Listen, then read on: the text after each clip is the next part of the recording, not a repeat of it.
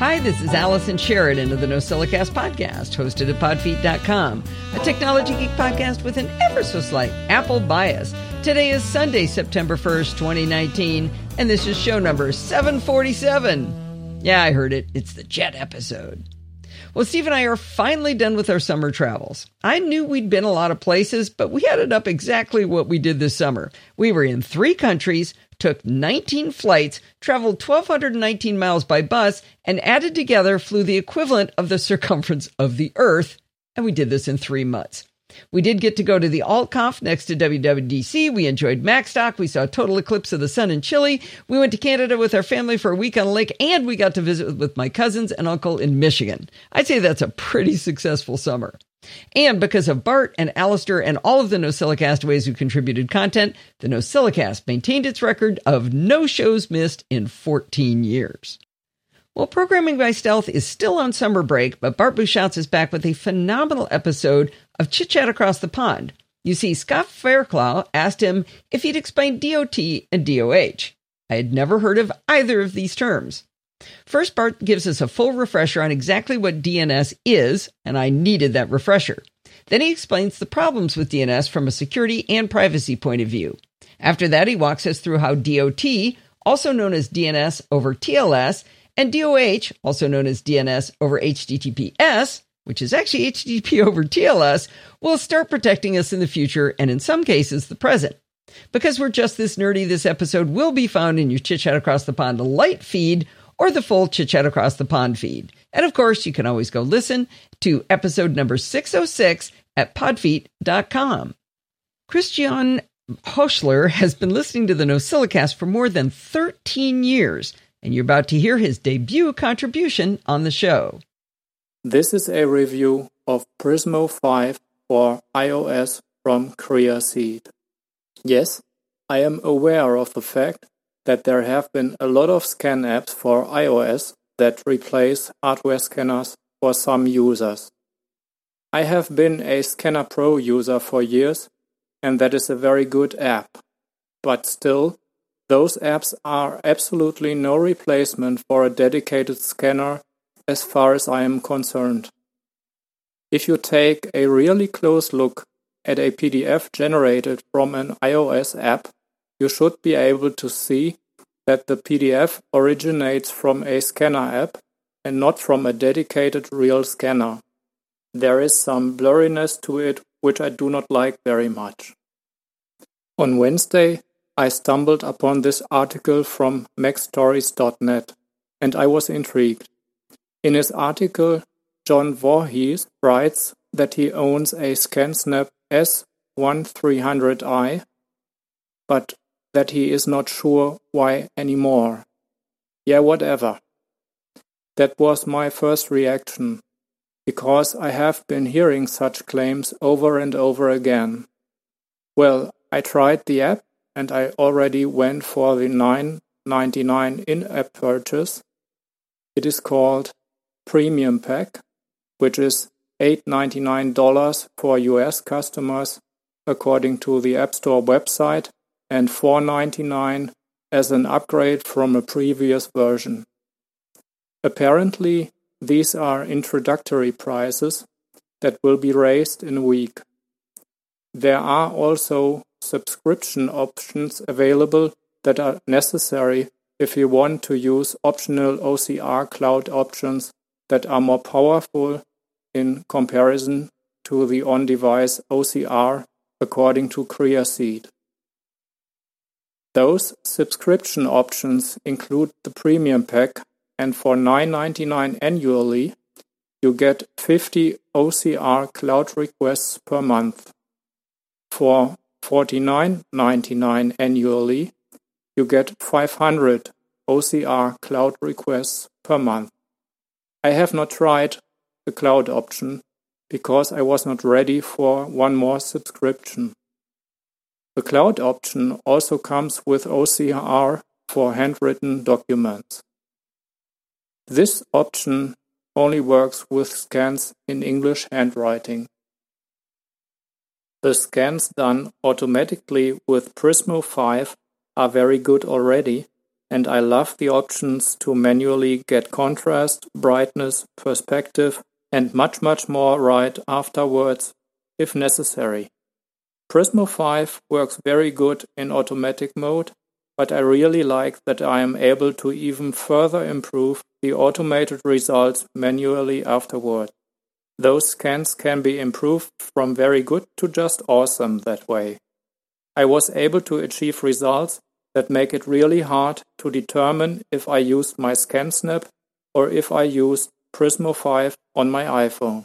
Concerning the on-device OCR results, I am fine with it, but at least in combination with German, they are not as stellar as in the demo video.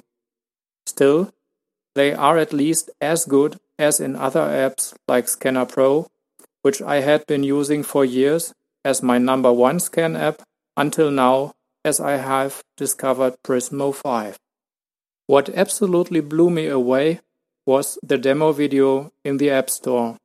Apparently, the app is able to help visually impaired users by telling them how to position their iPhone in order to scan a document correctly, when it comes down to the angle, for instance. Afterwards, it is able to read out loud the contents of the scan. I have no idea if it really works that great, but the video looked impressive for sure. Prismo 5 can be found in the App Store. It is free, but for daily use, it makes sense to buy the premium pack or to choose one of their subscription options. Last but not least, I have been a silent listener since summer of 2006, and you might guess why I had been silent if you are listening to this review right now. I have not missed a show since then. I do not consider myself a real Nosilla castaway, as I only have been in the live chat once, but the show really feels like home and even part of the family. I miss Honda Bob and the awesome Honda Bob commercials. The Nosilla cast is the only one I listen to regularly without skipping one episode. Thank you for your amazing work. That is Allison, Steve, Bart, and everybody who contributed to the show in the past. Keep up the great work. Christian from Germany, signing off. Wow, Christian, I can't believe you've been listening for 13 years. You know, I miss Honda Bob too. I think it's funny that you don't think you're a real Nosilla castaway, because I'm pretty sure 13 years of listening gets you that moniker. Thanks for the great review. You know, Creaseed is a great company. I bought Prismo years ago, but I've been using Scanner Pro lately. Sounds like on your advice, I should be switching back. Thanks for poking your head up to say hi to all of us. I've been getting some good feedback on my Tesla Tech series. It seems that people enjoy the strange things that I've told you about the car. But I've also noticed that people seem to be getting the impression that I don't like the car. That's not true at all. I actually love the Model 3. Let me explain why I've been telling stories of things that are weird or maybe don't work as well as I would have hoped. If every article about my car was about how awesome it is, I don't think anybody would continue to read or listen to me talk about the car. If I can sprinkle in annoyances into my stories of this incredible vehicle, you'll keep reading and listening. It seems to be human nature that we like bad news better than good news, right? As I said, I adore the Model 3. Sure, there's a lot of things that I would change if I had a magic wand, but overall, it is an amazing machine. I probably should spend more time emphasizing the awesome technology in this car, but I think I'll continue to spice things up with things that are weird or annoying to keep you listening. I haven't yet talked about the coolest feature of the Model 3, and that's all of the driver assistance technology. The level of driver assist you get in a Model 3 is highly dependent on which particular Model 3 you buy. The Model 3 comes in 3 versions. There's the standard range, extended range, and performance. In an ideal world, Tesla would provide a lookup table that I could point you to that explains which features you get at which level, but I've not been able to find one. I haven't even been able to find a third party who has compiled such a table. I think the reason is that Tesla's been changing what you get in each version of the Model 3 over time, so it's kind of a moving target. What I can't explain to you is the features within the top-of-the-line performance Model 3. We're going to be talking about the following technologies: traffic-aware cruise control, auto steer, auto lane change, and navigate on autopilot. Invoking each of these driver assist technologies is a little bit tricky. You have to learn how to use the lever that comes out of the right side of the steering column, which is called the stalk, S-T-A-L-K. Let's start with the very basic things you do with the stalk, and then we'll move into self-driving. At its simplest, the stalk is used to put the car in park, drive, and reverse. If you're in park and you rotate the stalk up, you go into reverse. You'll know you're in reverse when most of the 15-inch display turns into a backup camera view. It's an incredible backup camera. It's so huge and wide angle. It's way, way better than the view on our previous two Acuras. Now let's say you've backed out of your driveway. To shift into drive, you rotate the stalk down one click. I say one with emphasis because you're going to have to keep track of how many times you click down in future maneuvers. By the way, remember there is literally no transmission, so drive is simply drive. We don't have different levels of drive. At this point, you can invoke traffic-aware cruise control. To invoke it, you give the stalk a second click down.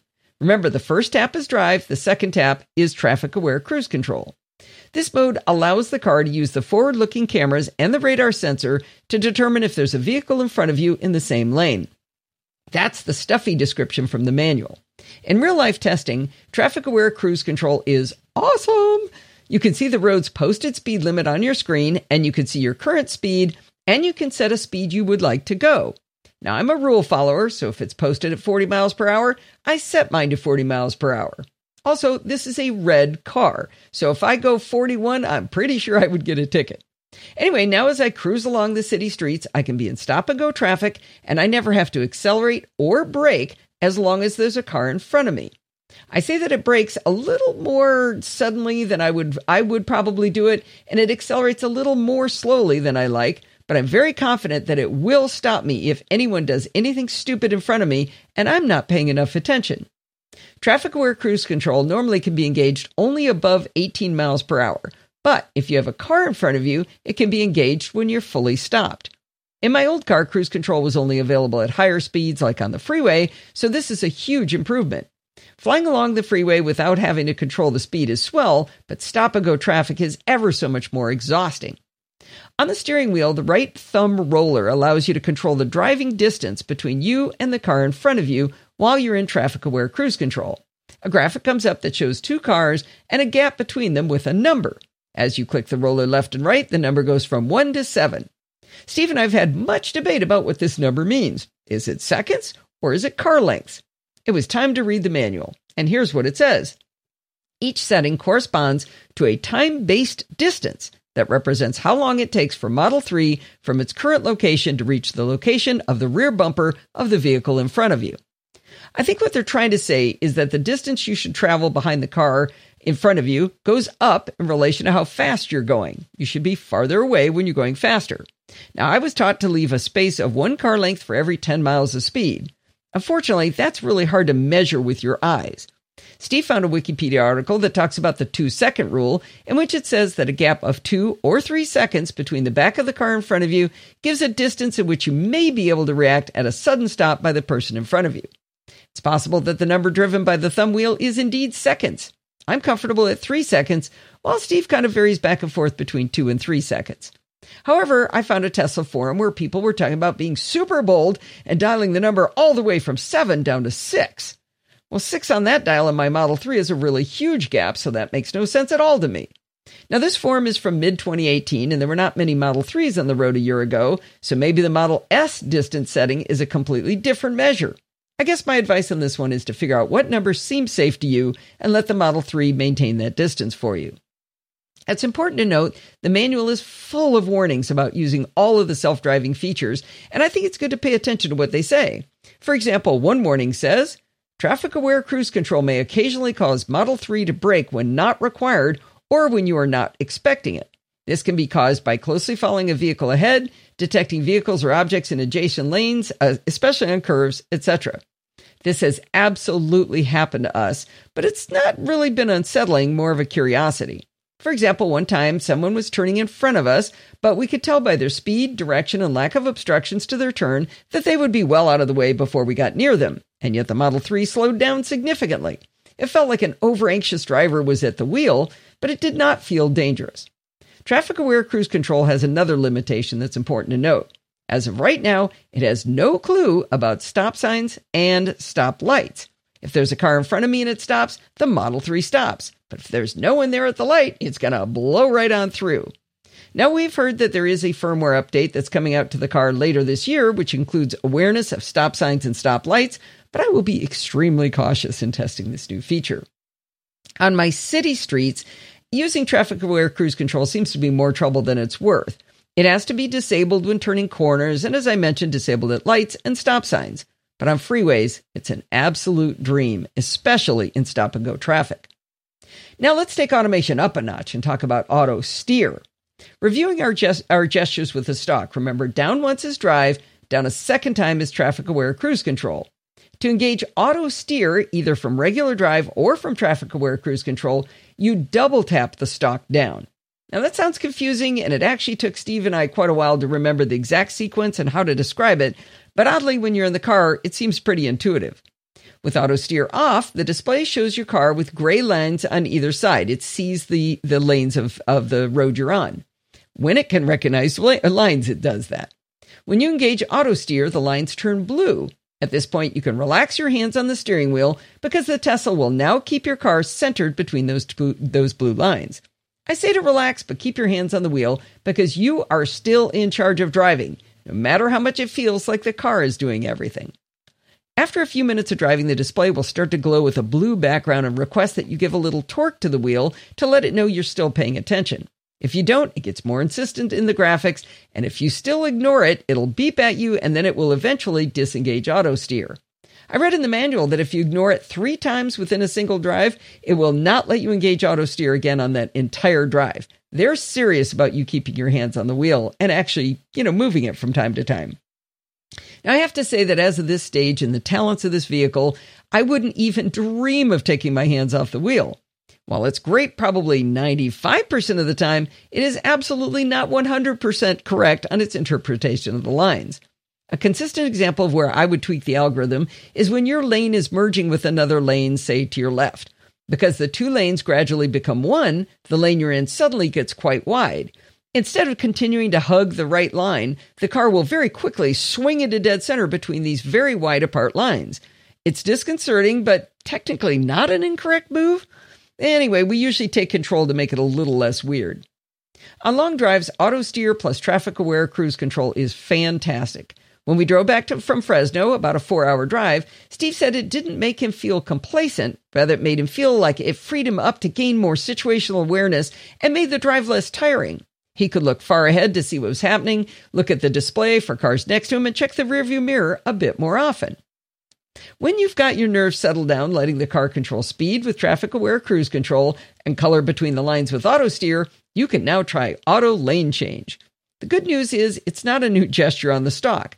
With the other 2 modes engaged, when you want to have Tesla change lanes for you, you simply flip on the turn signal in the appropriate direction. Now remember, I mentioned that the lanes turn blue when you're in auto steer. When you hit the turn signal in auto steer, if it's safe to change lanes, that line will turn to a dashed blue, the side that you told it to turn to, and then the car will gradually change lanes for you. It is absolutely terrifying the first time you do it, but it seems to know what it's doing. If it's not safe to change lanes, the display will show a red dashed line until those cars have cleared, at which time it will turn dashed blue and proceed with the lane change. I'm a huge proponent of self-driving cars, mostly because humans stink at driving. We're killing each other at alarming rates, and we simply need to stop driving. But even as I'm such a fan, and I believe they're probably better at driving than we are already, it absolutely freaks me out to let the car change lanes. All right, now that we're fully unnerved, let's go to the top level of self-driving in the Model 3. If you use the on-screen navigation to start a trip that involves freeway, highway driving, and changes of freeways, you will have the option to navigate on autopilot. This feature was only very recently enabled. I'm super new at this one and just learning how it works. In Navigate on Autopilot, the car will literally make all of the directional changes you require from a freeway on-ramp until you start to head off to your destination off-ramp. We tested this a couple of times in its simplest and default form, and it worked well. At the default, when it knows you need to change lanes to take another freeway or get off the freeway, a section of the screen starts to blink blue, informing you it wants to change lanes. You then give it permission by clicking the turn signal in the direction it wants to go. This seemed more like a baby step towards automated driving to me. If I have to agree to the lane change, that really only helps me if I would have entirely missed the navigation directions on my own. But in further reading in the manual, I discovered that you can choose to have it make those lane changes without requiring permission. Terrifying, yes, but self-driving for real. I should note I talked to Don McAllister about this, and in England, he thinks it might be a whole European rule. This option does not exist, at least not yet. The one thing I didn't like about it asking me for permission to change lanes was that I have to be paying attention to the screen, which is in my lower peripheral vision, nowhere near where I'm looking when I'm looking at the road where I should be. It definitely divides my attention and removes some focus away from the road view itself. Remember on NosillaCast number 531 in 2015 when Dr. Gary came on the show to talk to us about the difference between focus and attention, especially while driving? Anyway, after testing it myself, I later learned, again from the manual, that if you miss the visual cue for 3 seconds, it will give you an audio chime. So that's swell. There are some options in Navigate on Autopilot. You can also choose to turn on a feature which allows the car to pass slower cars as it's driving along. This feature has 3 optional modes: mild, medium, and Mad Max. As Tesla explains in the manual, with mild, the system is conservative about lane changes and may result in slightly longer driving times, whereas Mad Max is designed to allow you to reach your destination in the shortest driving time possible, but will only change lanes when safe to do so. I will probably turn on mild and see what happens. I'm sure it'll be surprising when the car changes lanes by itself, but it might actually be safer if I don't feel compelled to watch that screen while driving. They emphasize in giant bold letters that you are still the one driving, and you must make sure it's safe to change lanes, even if the car is doing it for you. I can see how people get complacent, but I don't plan on doing that anytime soon. Now, I've gone into considerable detail here, but the manual for this car is 185 pages long. I haven't scratched the surface of even this one subject of self-driving. In conclusion, I'd like to note that we paid extra to get full self-driving when it's available at a reduced cost by buying early. We don't actually know what that will entail or when regulatory approval would happen. Based on our own experiences with the autopilot features available today, it does not feel like it's close to ready yet. It's good, but you have to be paying a lot of attention. Overall, I still think I'm probably a better driver than that is, and I don't even think I'm that great of a driver. So I'd like the bar to be set higher than that. I'd like to take a moment to thank the stellar people out there who are supporting the Podfeet podcast through Patreon. No, I'm not going to list them out by name, but I want to acknowledge the fact that these people put their hard-earned dollars down week after week to help fund the costs of doing the podcasts here. They find value in the content we create, and they like to give back to shows where they appreciate that value. I can't thank all of you enough for your continuing support of our shows. If you would like to join this esteemed group and show your support, go to podfeet.com/Patreon. There's been a lot of talk lately about Siri and ways that Apple could be doing things to fix Siri. And I know they got in trouble for some stuff, so I wrote a letter to them. Here it is. Dear Apple, I know that you are constantly getting flack from people about problems with Siri, and I'd like to offer you a solution. You were recently under fire for having human reviewers listen to snippets of anonymized recordings to help improve the service. You've promised to give us a way to opt into helping you improve Siri.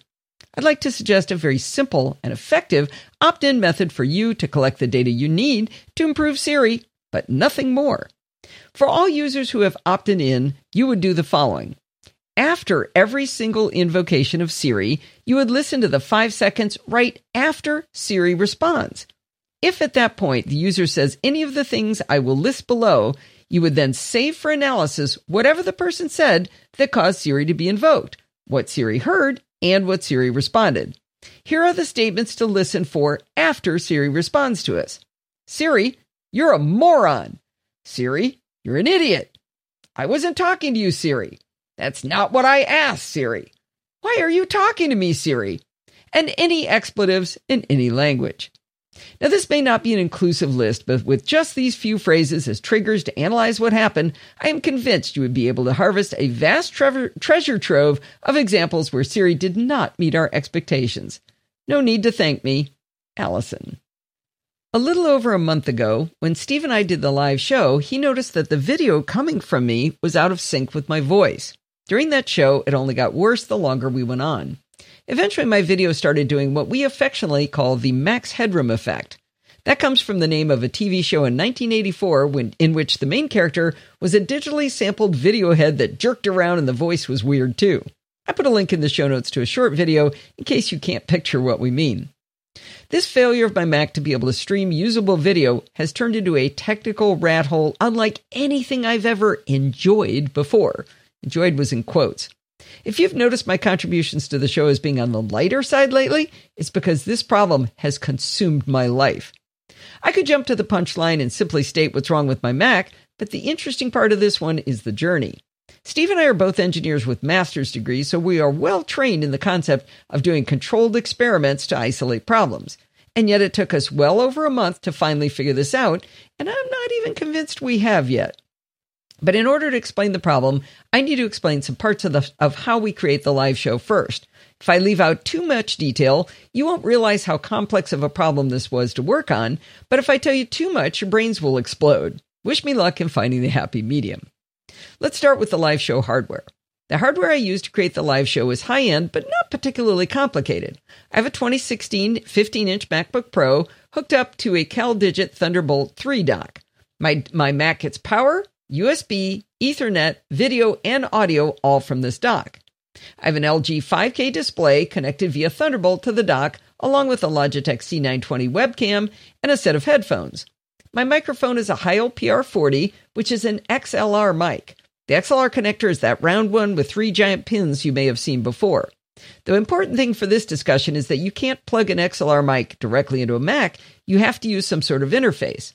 I use a Shure MVI interface that takes the XLR input and converts the audio with a preamp and sends the audio back out over USB. I plug the Shure MVI into my CalDigit dock, and that input is also sent over the single Thunderbolt 3 cable to my Mac. Okay, so we've got audio in, audio out, video out, and power all going to my Mac via this CalDigit Thunderbolt 3 dock. By the way, if you're confused, I did include a visual diagram in the show notes of just the hardware. I wish the software was as easy to explain as the hardware. I have a giant, annoying 3-page document that explains in text and visually all of the software along with the hardware that I use for the live show. But I got to tell you, I can't even get Steve to study it, so I don't expect any of you to look at it. I put it together mostly so that I can refer to it if anything gets messed up. But let's see if we can talk through just a couple of the pieces that made this entire adventure so fascinating. I use an application called Hindenburg as my multi-track audio recording software. In order for the live audience to hear me talking and hear playback of any pre-recorded segments from Hindenburg, I need a way to route both of those sources. Loopback and Audio Hijack, both from Rogue Amoeba, do this job. With these two tools, I can create virtual sources and route my audio wherever I want. They do more than just this, but for this discussion, that's enough detail. I create a virtual source I call YouTube Live Input that includes me and the Hindenburg playback. Video is much more complicated. A few years ago, we started using Mimo Live from Boinx. Oliver Breidenbach is the CEO and a stellar guy, and he has worked with us a lot on this whole problem. We switched to Mimo Live for 2 reasons. In the previous incarnations of the live show, I used my laptop for 100% of the tools to create the video and audio streams. Not only was my laptop overly taxed, but it was also a lot of balls for me to juggle, creating the audio content you hear in the real podcast, but also juggling all of this extra video and audio production stuff for the live audience. Mimo Live is a professional video production application that we now run on Steve's iMac, which allows him to do video switching between sources, control the audio sources, and create the stream to YouTube Live. With him running Mimo Live, that frees me up to simply record the podcast and stop from time to time to chat with the live audience. I'm basically on-air talent now, and I have a producer. He had this 27-inch iMac sitting there doing nothing, so it seemed like a good trade-off, and I think he kind of enjoys it. Even with him running Mimo Live, though, I do need to send my video and audio to him. Mimo Live can create what's called a Mimo call. This is a URL that I go to in Chrome, doesn't work in Safari, which has controls kind of like any web conferencing tool where I choose my camera and microphone input. Now, Steve likes to show my recording software, Hindenburg, while I'm actually recording. He covers up his own face video. I think he likes to do it when he's off doing other things. In order to send that Mimo Live, and that to his Mimo Live, I use a free piece of software called NDI Scan Converter from NewTek. NDI stands for Network Device Interface, and it's a royalty-free software standard from NewTek for sending live video streams. It's a super light application. I just launched the app, pointed at Hindenburg, and now Steve can receive that stream over our internal network as an input to his Mimo Live session that he can then send to YouTube. In the Chrome window for Mimo Call, I can see everything Steve's sending to the YouTube live stream. Okay, so we're 1,000 words in, and I've just got the hardware and software defined for the live show and a brief explanation of the problem we're having. Let's recap the problem to be solved. Suddenly my video started stuttering, getting delayed by multiple seconds, and having serious sync issues. This is what we call the max headroom effect. And this is where we actually start trying to isolate the root cause. We needed a way to measure what was happening, and we first looked at my CPU utilization using iStat menus from Bojangles. I could see graphs that showed my CPU was completely hammered. Chrome was the biggest hog, taking up more than 350%, where my max is 400% since I have 4 cores in my system. Now I'm recording audio and streaming webcam video and desktop video, so maybe that makes sense, but Oliver kept saying that seemed like too much. In Energy Saver, in System Preferences, the default is to have automatic graphics switching turned on, which means under some conditions your Mac will use the lower-powered integrated graphics instead of the more power-hungry discrete graphics processor in your laptop. I did make sure to turn that off, and then started watching the graphics card graph in iStat menus, and I found it was hitting nearly 100% the entire time I was recording. That was a good data point, but there's not much I can do about it. I had installed a free tool called Intel Power Gadget that is really neat. It's from Intel, and it allows me to see a running graph of the performance of my Intel processor. It also puts the frequency, speed of the processor, and core temperature inside iStat menus, which is awesome. Intel Power Gadget wasn't going to solve the problem, but it was the best way for me to test changes to the entire system and see what was causing all of these problems. Now, let's have a quick lesson on thermal management of processors and computers. They are designed for self-preservation. If you ask a lot of your processor, it will heat up and it could destroy itself. Processors are designed to avoid this, so if they get too hot, they actually slow themselves down. Now, the processor in my MacBook Pro is a 2.67 gigahertz that can turbo boost when needed up to 3.6 gigahertz, but it can also slow itself down if it detects the processor's getting too hot. With the Intel Power Gadget running, I can see the frequency/speed of the processor and the temperature at the same time. Now, if my processor is working properly, the more load I throw at it, the faster it should go, up until it starts to overheat, at which time it should slow itself down. But under load, processors are supposed to turbo boost up to that faster speed. That's what turbo boost is for. Now, here's what's fascinating about the problem I'm having. As soon as I start demanding a lot of my processor, it slows down instead of speeding up, all while the temperature is sitting very low at a balmy 60 degrees C. It's not that the processor speed degrades over a long time under high load. It slows down almost immediately, well before the processor can even get a chance to heat up. I can watch Intel Power Gadget idling at like between 2.5 and 3 gigahertz. I can launch Chrome with my video and the processor speed will plummet in less than a minute to as low as 1 gigahertz. Well, actually, that's probably 1 gigahertz. I don't know. Anyway, at anything much below 2 gigahertz, my video starts to stutter and I get that huge lag. Max headroom is in the house. Note that my MacBook Pro is sitting on a riser with plenty of airflow under it and sitting on a heat dissipation gel pad. It does not have time to get hot, but just in case, I give it every chance to stay cool. Our first thought was that Boinx had changed something in Mimo Live as it sends the Mimo call from Chrome, but we worked with Oliver and his brother/developer Hakeem to roll back to previous versions of Mimo Live that were working for us a couple months ago. The problem was still there. I also tested using a Google Hangout, not Mimo Call at all, just a Google Hangout in Chrome to grab my video, and the max headroom effect was in full force. So we categorically ruled out Mimo Live as the root cause. So perhaps something changed in Chrome. Well, the frustrating thing here is that on a Mac, you can't roll back the version of Chrome you're running. You can on a PC. And you can't use any browser other than Chrome to run Mimo Call or a Google Hangout. The internet suggested I had a misbehaving plugin in Chrome. I didn't have many running, but I disabled them all, and yet the problem continued. I uninstalled Chrome and I reinstalled from scratch. Max headroom was still there. My processor was still slowing down whenever I added that load. Now, I had really high hopes that maybe my recording software, Hindenburg, was the root cause. Not because I don't like Hindenburg, but because the developers are awesome. They're so very responsive. I knew they'd give me a rollback version in a heartbeat to test, and if it was the root cause, they would jump on it and fix the problem. So to eliminate Hindenburg as a root cause, I swapped in Amadeus Pro, the application I used to use for recording. But sadly, that did not fix the problem. As soon as I launched Chrome and did any kind of video streaming, boom, Max headroom was back. Would you believe I even reinstalled macOS to try to fix this? I didn't do a clean install, but I used the recovery partition to reinstall over the existing operating system, and that didn't fix it either. Well, now I've got software eliminated, we got to thinking maybe there was a hardware problem. I removed my CalDigit TS3 Plus Thunderbolt 3 dock entirely from the equation. The problem persisted. I replaced the Thunderbolt 3 cable from my 5K display to my Mac. Same problem. Now, I should explain and mention that the fun part that throughout all of these tests, some things would appear to change the behavior, but anytime I tried to repeat the same test that had shown me, yes, this is the cause, I would be unable to replicate that result. That was really, really frustrating. Steve has seen me put my head in my hands more times in the last couple of weeks than he has probably since we got married.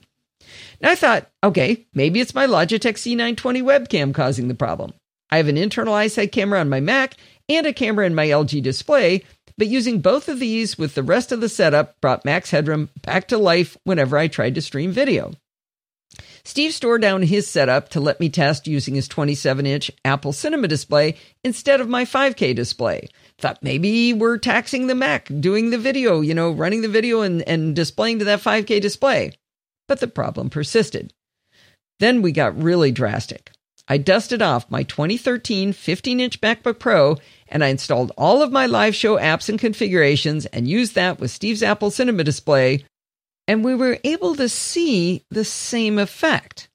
So now we're thinking, it's got to be a software problem, right? Because if we're using a completely different piece of hardware, we have eliminated all of those variables. None of the hardware was the same.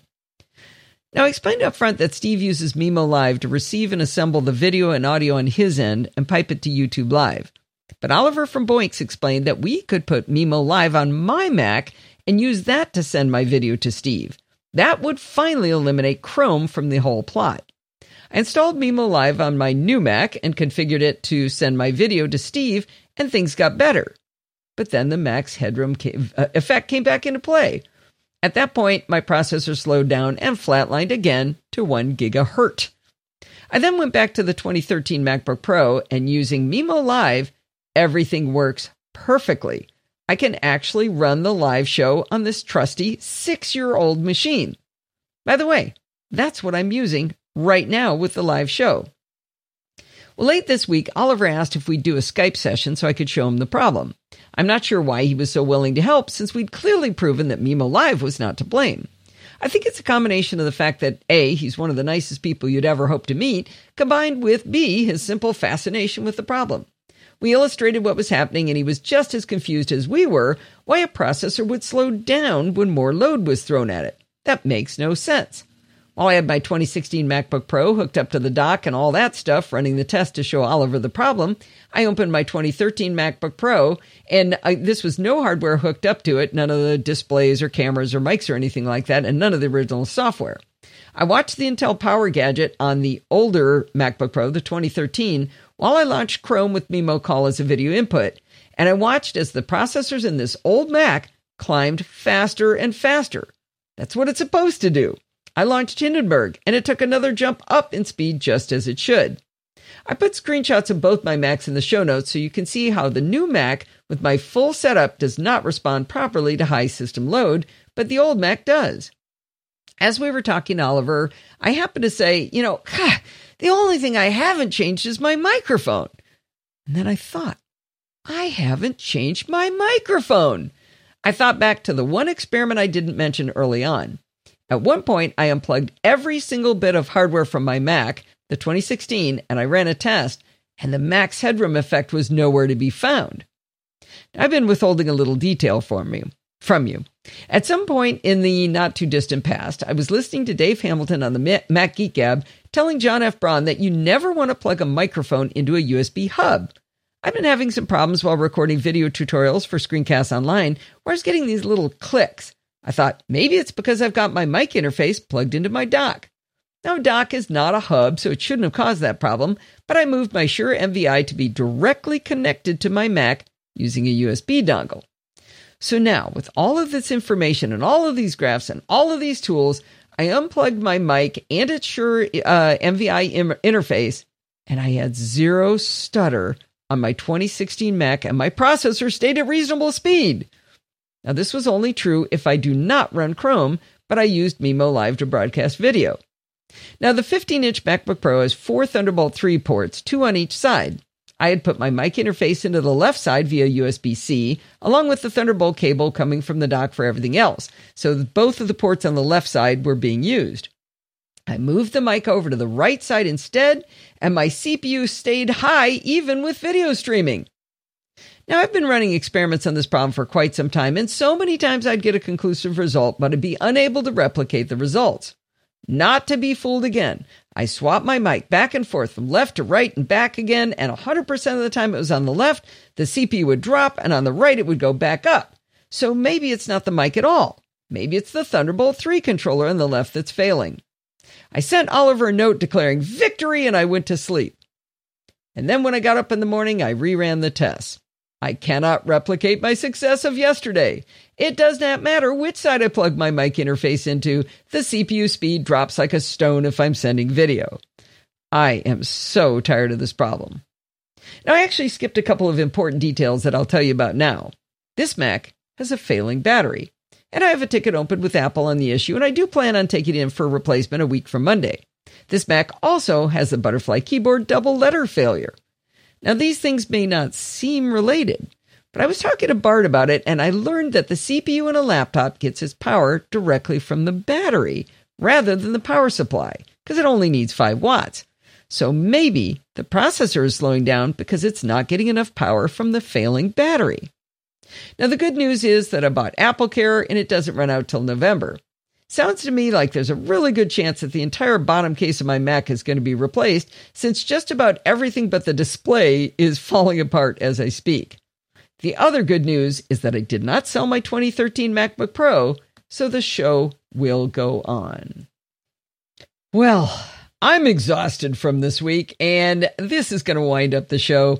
Don't forget to send in your dumb questions, comments, and suggestions. In fact, you can send things to me to send to Bart or directly to Bart for Chit Chat Across the Pond, like Scott did this week. Bart really loved having inspiration, having somebody ask him about something he knows about, because that gave him a great chance to do a show that he was really excited about. Anyway, if you want to send any suggestions to me, you can email them to me at allison@podfeet.com, and you can follow me on Twitter @podfeet. Remember, anything you want to look for starts with podfeet.com/whatever you're looking for. You want to become a Patreon like all those cool patrons that we already have? podfeet.com/Patreon. Want to join the discussion? There's 2 ways. If you like Facebook, podfeet.com/Facebook. If you hate Facebook, podfeet.com/Slack. Heck, join both groups. Lots of people do that too. If you want to talk to Bart, you definitely want to do podfeet.com/Slack. And if you want to join in the fun of the live show to meet Max Headroom, head on over to podfeet.com/live on Sunday nights at 5 p.m. Pacific Time. Join the friendly and enthusiastic NosillaCastaways. Thanks for listening, and stay subscribed.